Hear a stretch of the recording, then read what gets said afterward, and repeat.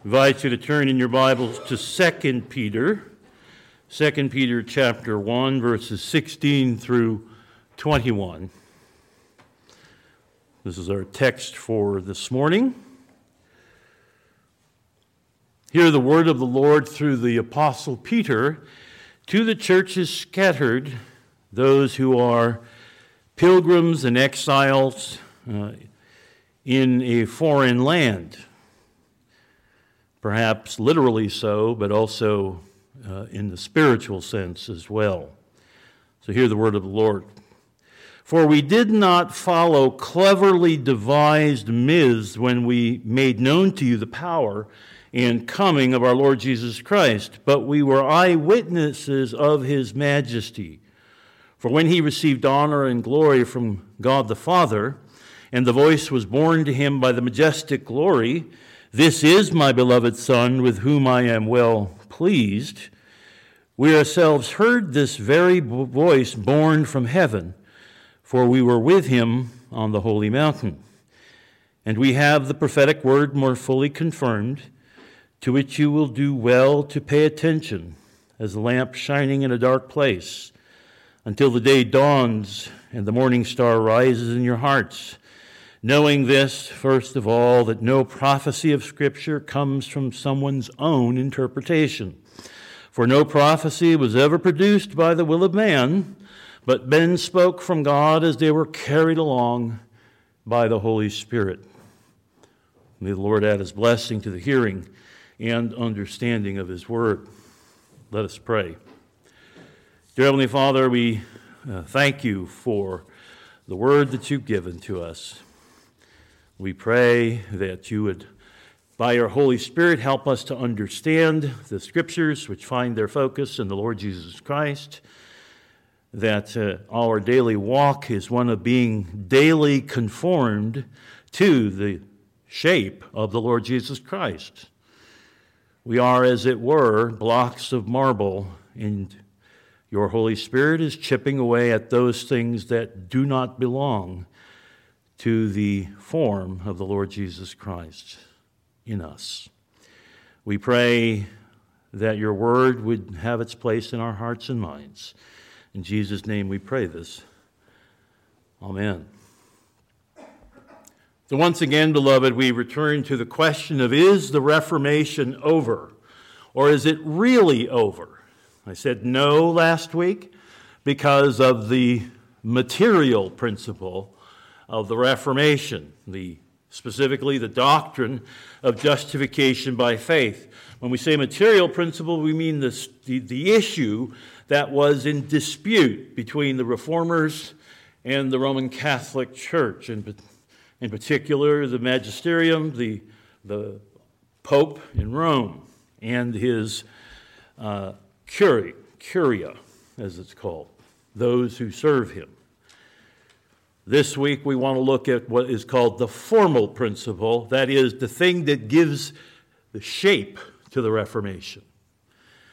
Well, we could think of it, if we stick with the metaphor that I've already been using even in the prayer of a statue, that the marble would be the material out of which the statue is made.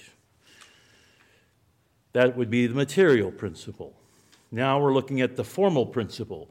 That is, we're looking at the chisel.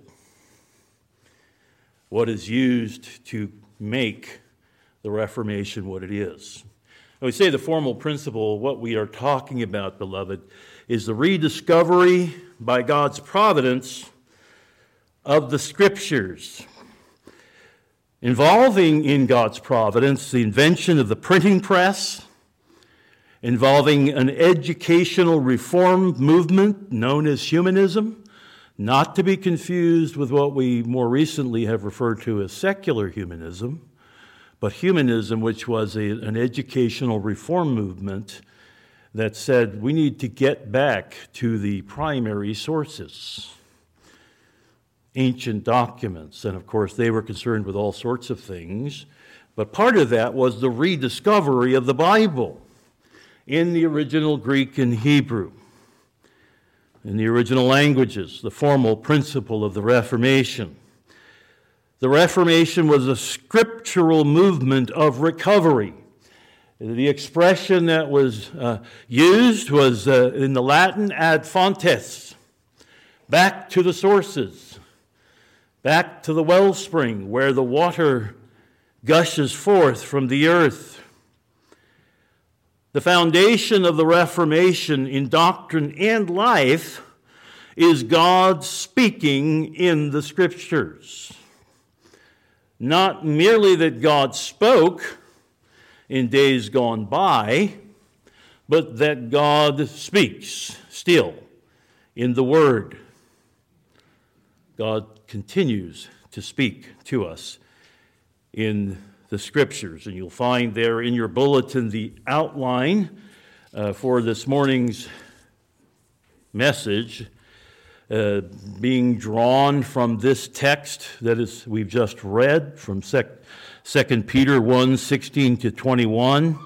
The Scripture is true. Scripture is more fully confirmed. Scripture is a shining lamp. Scripture was not produced by the will of man, and then finally Scripture was produced by men carried along by the Holy Spirit. So let us go back to that first point. What does Peter say? He says that his message of the gospel of Jesus Christ was not a cleverly devised myth, or fairy tale, a fable, or, pardon the expression, an old wives' tale. It is not that. The Scriptures speak the truth. In fact, Peter goes on in particular in this passage, in this letter, to point out that he himself was an eyewitness to the ministry of Jesus. In fact, you'll remember in the book of Acts that one of the criteria for being an apostle, and remember they had to replace Judas, who had committed suicide after betraying our Lord. And one of the criteria was that the man had to be an eyewitness of the ministry of Jesus culminating in his death and resurrection. Peter is saying here that the message of the gospel of Jesus Christ, despite what the world would tell you, beloved, is not a cleverly devised myth, not made up. Peter himself was an eyewitness to the things that have been set down, in particular, in the Gospels. And if history is right, the Gospel of Mark, in particular, reflects the insights of the Apostle Peter. John Mark, you may remember, was a young man who was involved in the ministry of Jesus. His mother, her home served as a gathering place for the early church. John Mark was also a traveling companion of the Apostle Paul and got himself into trouble for leaving them early and going back home. We don't know all the circumstances. We just know that Peter, Paul, and Barnabas parted company because of their disagreement over John Mark. That same John Mark was a disciple of the Apostle Peter. So Peter is not only an eyewitness, that eyewitness account no doubt given to John Mark, and John Mark sets it down, perhaps as the earliest gospel, we don't know. It's certainly the briefest one. Peter is an eyewitness not only to the ministry of Jesus in general. For 3 years, he is an eyewitness in particular to the transfiguration, when Jesus, for a brief time, revealed his resplendent heavenly glory.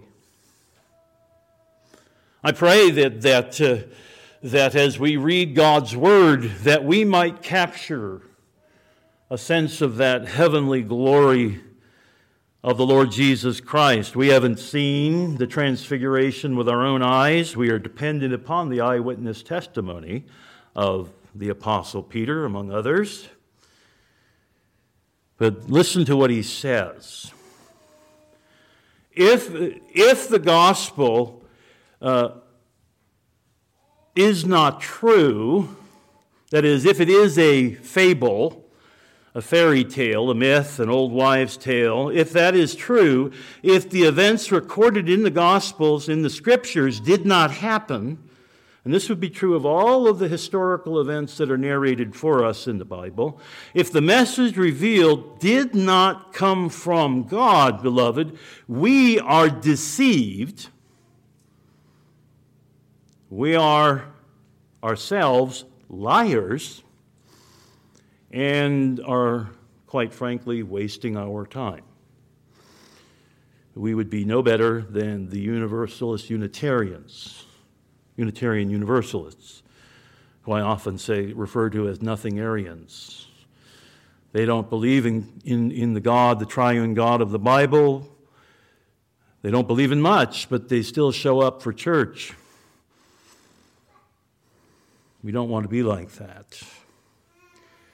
But you see, beloved, the gospel is true and not a fable, because the God who speaks it to us is himself the very essence of truth and faithfulness.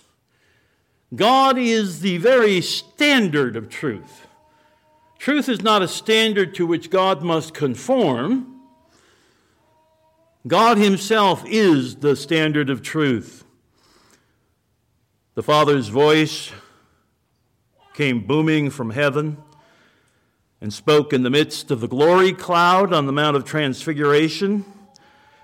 If you remember the various gospel accounts of the Mount of Transfiguration event, the Father spoke from heaven in the midst of the glory cloud, telling Peter, James, and John, this is the three of them who went up to the mount with Jesus, went up upon the mount. And the Father's voice not only spoke to Peter, James, and John and got them kind of puzzled, acting a little strange. If you remember that, what Peter was saying, Lord, let us build tabernacles for you and Moses and Elijah, because Moses and Elijah show up talking with Jesus about what? His soon coming exodus, his departure. And the word in the Greek is exodus, which we have as the name of the second book of the Bible. The Father says, "This is my well-beloved Son." Now, Peter doesn't say this, but we are told on the Mount of Transfiguration that Jesus is not only God's the Father's well-beloved Son, but that we ought to pay attention to him. We ought to pay attention to what Jesus says and does. And he tells us that God's word is true. He goes further and says it cannot be broken. It cannot be destroyed. Men have tried to destroy it, beloved. In the history of the church, the Word of God has been mutilated, burned. It has been cut up. We even have an account in the Bible, in the prophet Jeremiah, of the wicked king of the northern kingdom of Israel, taking Jeremiah's prophecy and cutting it up with a penknife and throwing it in the fire, thinking he could destroy it. No such quote-unquote luck. So Scripture is true. Do you believe that? The Scriptures are true. But Peter goes on, he has more to say than that the Scriptures are true. He also tells us that they are more fully confirmed. Peter goes further and he reminds us that Scripture provides a more thoroughly confirmed word from God than even his eyewitness experience.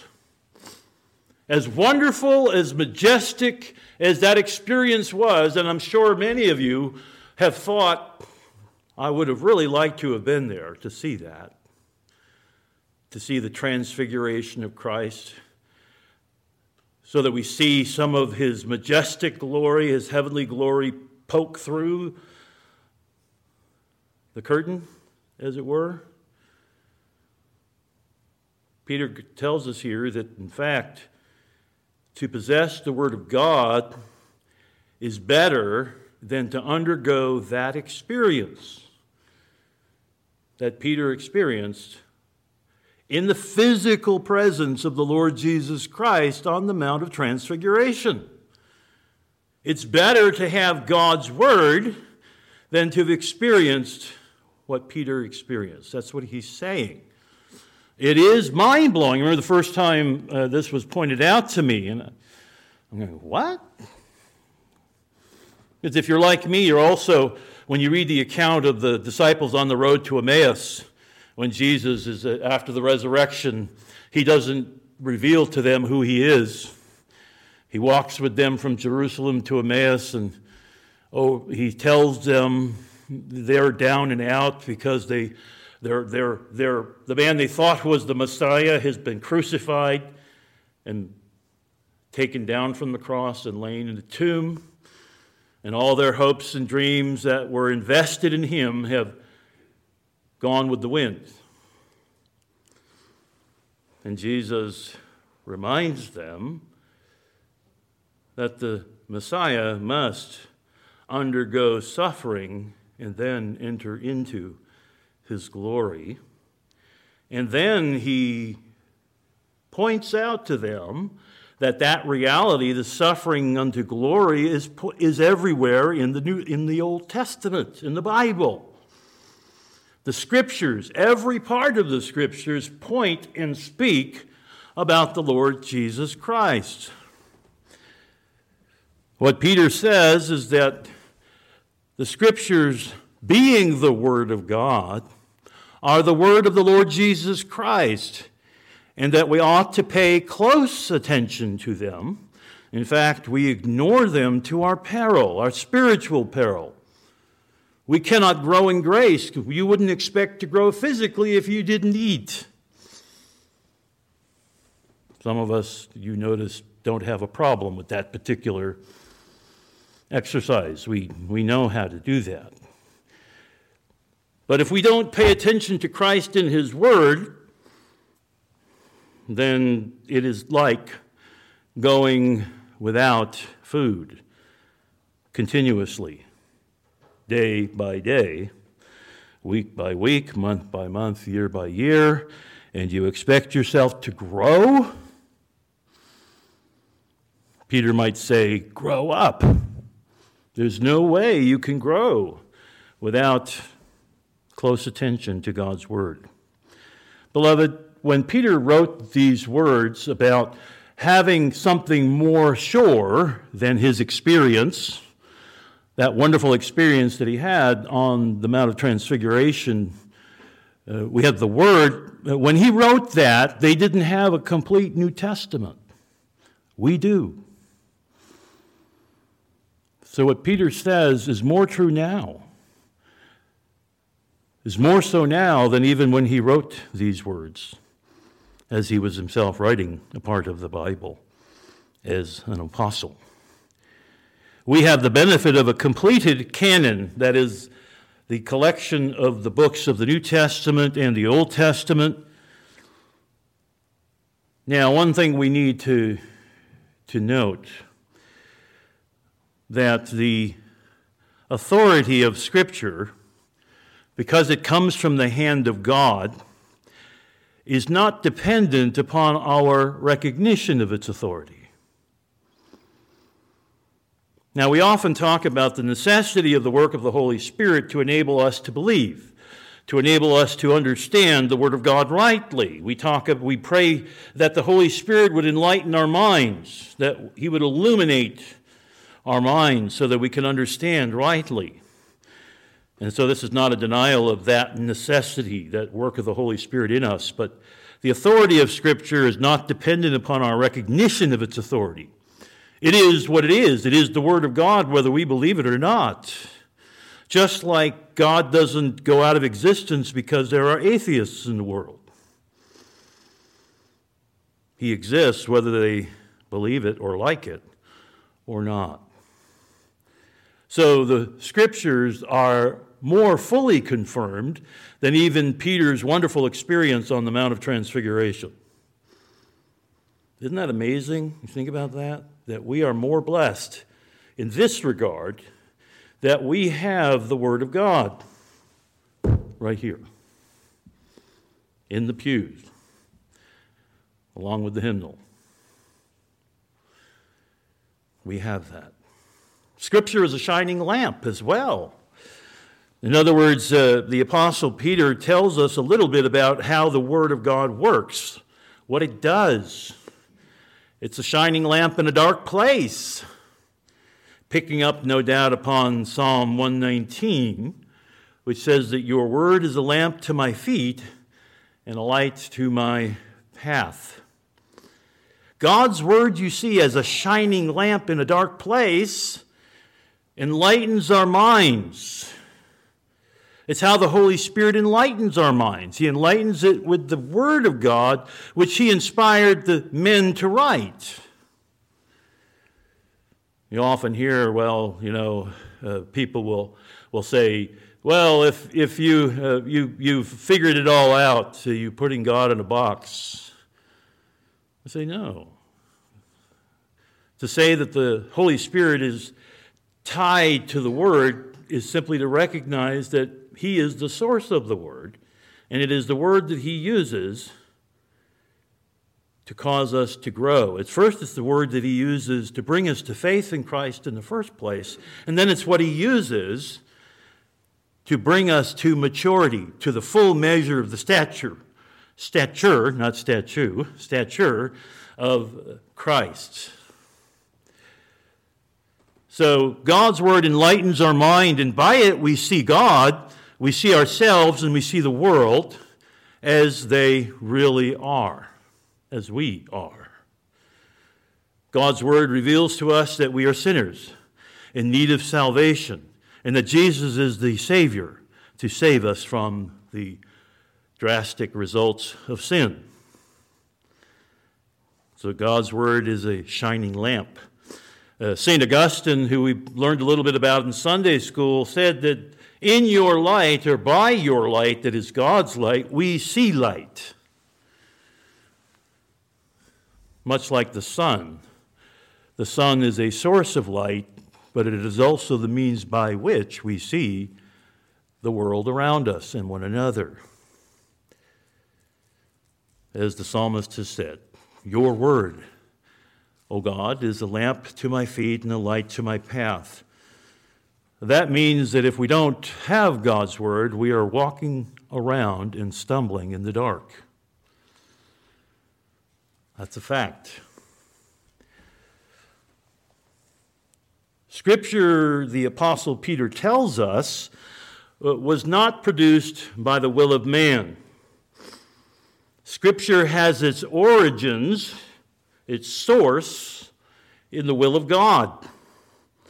And God used men to write down the words that He wanted to be written. That doesn't mean that those men who are what we would call contingent instruments, that is, they are chosen by God to do His will. God did not have to do it this way, but He chose to do it this way. God used men to write His word so that what is produced is exactly what He wanted to be said. Now, in the last couple of 100 years, the humanity of the Scriptures, that is, the reality that God has used men to write the Bible, has often taken center stage. And we do need to note the humanity of the Bible. For instance, if you know your Bible, you can often, when you hear Paul being read, you recognize Paul. When you hear Isaiah being read, you recognize Isaiah.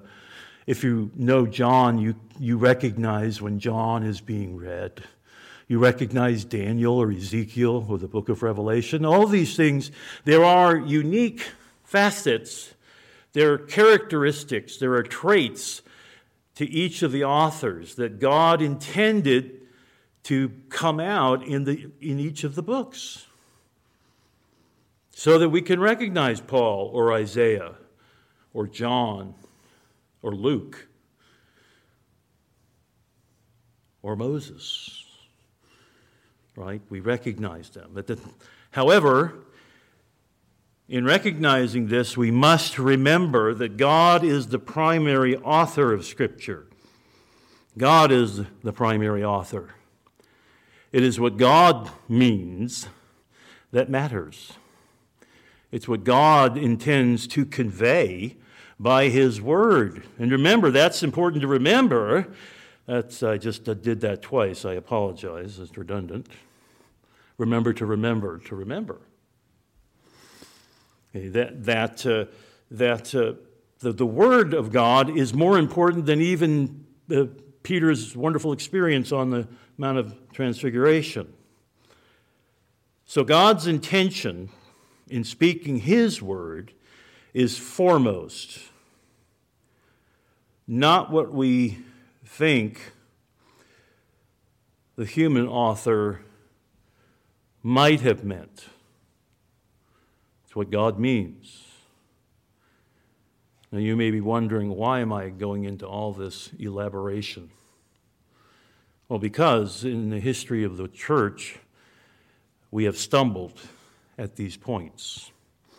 God used human beings to write the Bible, but God is not limited by the finitude of a human author. God's Word transcends the limitations, and we know that because we know that the Word of God is without error. It's infallible, it's inerrant. There's no other human book that has that quality.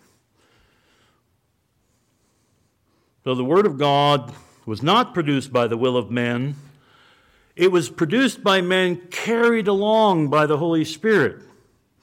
And that's why this passage that we are looking upon is often turned to when we're considering the nature of God's Word. What is it?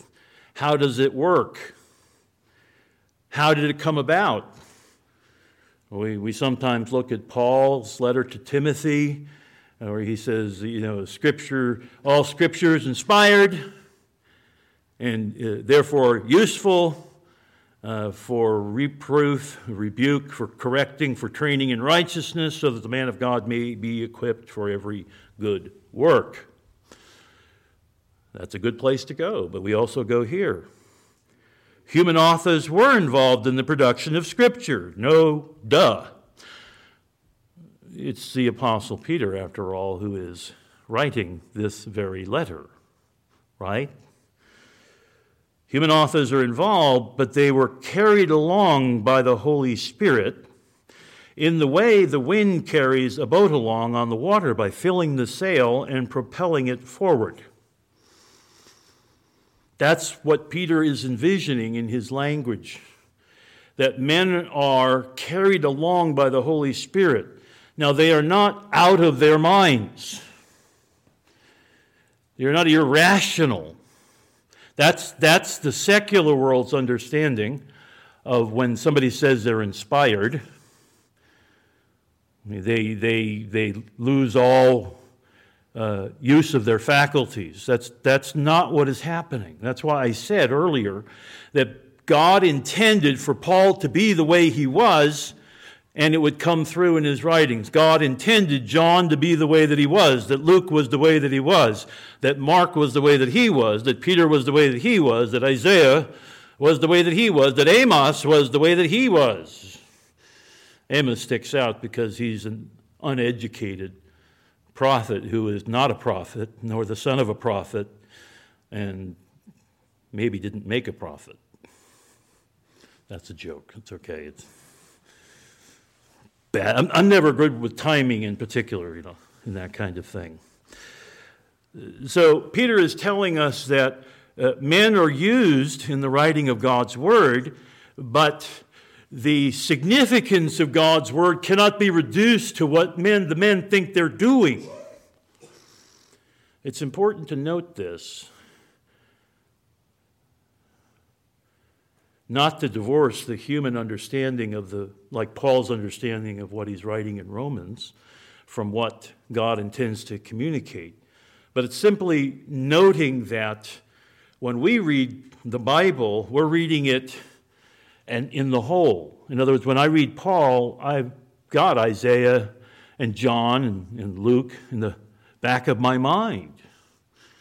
And when these different aspects of God's Word come together, they give us a wisdom that far, far exceeds what one would expect from mere human authors. You see, we can't slice and dice the Bible and say, well, this part is human and this part is divine, which would be another way of saying, I don't like this part, I can ignore it. This part I like, I'll obey it. And that's how many would understand how the divine and human authors work together. We can slice and dice. Paul talks about the role of women in the church. He's a chauvinist. He's wrong. We can ignore him. No. We first have to understand what he's actually saying, and it may be that he's been misinterpreted in places and at times, and so we don't want to assume that he's been properly interpreted necessarily. But he is an apostle. He is a divinely appointed spokesman of the living Lord Jesus Christ. And what he says has as much authority as what Jesus said. I thought I might have heard the wind getting sucked out of the room. That's why you'll never find me using a red letter Bible, because the words of Jesus, heresy, have no more authority than the words of Paul. That's the reverse logic. All of Scripture is inspired by God. All of Scripture, even the black letters. Okay, all of Scripture is inspired by God. And as Peter says, it is better than his own wonderful experience. I keep going back to that. It's better than his own experience. The human words of the Bible, and that's what we have, are at the same time God's word.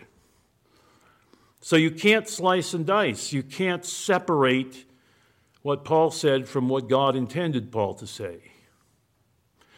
Sometimes you'll read a commentary, or maybe you've heard a preacher or a teacher who say, well, I think this is what Paul should have said. No, that's not what I'm called to do. I'm called to proclaim to you what God said through Paul, through John, through Isaiah, through all the writers of Scripture. It's not up to us to say, well, I wish he had said one thing and not this. That's not how it works. The human words are at one and the same time God's word. What Scripture says, God says. At the end of the day, beloved, the heart of Scripture, the heart of the matter. You may have heard it said that the main thing is to keep the main thing the main thing. The main thing of Scripture is the Lord Jesus Christ in all his glory and splendor. And that's the point of Luke 24 in that account with the distraught disciples on the road to Emmaus. Those disciples who were overwhelmed and discouraged by the recent events, in Jesus informing them that really they should know better. They should have known that this was going to happen because the Bible told them. See, they had the Bible. They had God's Word, not in the way that we do, in a nice format of a book, but they did have it. So the heart of Scripture is the Lord Jesus Christ in all his glory and splendor, and the truth of Scripture is guaranteed by our true God. To put it another way, any slander of the Word of God is a slander of God himself. It's a slander of God himself. And in conclusion, beloved, and you're thinking, oh, finally, conclusion. The Reformation that we've been celebrating over the past week, when some were, like myself, enjoying candy corn and other sorts of things Thursday, well, some of us might have not been enjoying the power outage, but there was trick-or-treating going on. Some of us were thankful to the Lord that the Reformation had occurred. There are some churches, by the way, that have a Reformation celebration, like our brothers and sisters in Carlisle last week had a special service. Nice thing to do. The Reformation returned the church to the Word of God. That's one of the things it did. Not the only thing it did, but certainly one of the things it did. The Reformation returned the church to the gospel of Jesus Christ. Beloved, the Reformation has bequeathed to us a gift that we must never lose, squander, give up, neglect, or sell for a bowl of stew. You're thinking, where did that come from? Well, you know the story in the Old Testament. The one brother tricks the other brother into giving away his birthright for a bowl of stew. Yes, Jacob and Esau. The formal principle of the Reformation is that Scripture alone is the ultimate standard for godly doctrine and living. Yes, we can learn from history. We can learn from good and bad examples. We have both in the history of the church and in the history of the world. We also can learn from secular history. But it is the Word of God that is the ultimate standard, the only infallible and inerrant standard for both doctrine and life. Or as the larger and shorter catechism put it, what we are to believe concerning God and what duty God requires of man. And that reminds me, I didn't mention it, but next week we will begin a new study in Sunday school on how to read and understand and apply the Bible. How to read it rightly. There is a right way and there's many wrong ways, but there is a right way that God by grace has shown us. Namely Luke 24, but I don't want to give away the store all at once, but you get the idea. Let us pray. Dear Heavenly Father, we thank you that you have given us the gift of your Son, Jesus Christ, and that you have given us your Son clothed in the gospel. It is as if your Son was not laid in a manger, in a bed of straw, but he was laid in a bed of Scripture. Help us, Lord, by your Holy Spirit, to study your word, which is more sure than even the personal experiences of the Apostle Peter on the Mount of Transfiguration. We pray that you would help us to understand your word and to walk in its light, recognizing that by grace, through faith in Christ, your Holy Spirit will enable us to do just that. We pray all this in Jesus' name. Amen.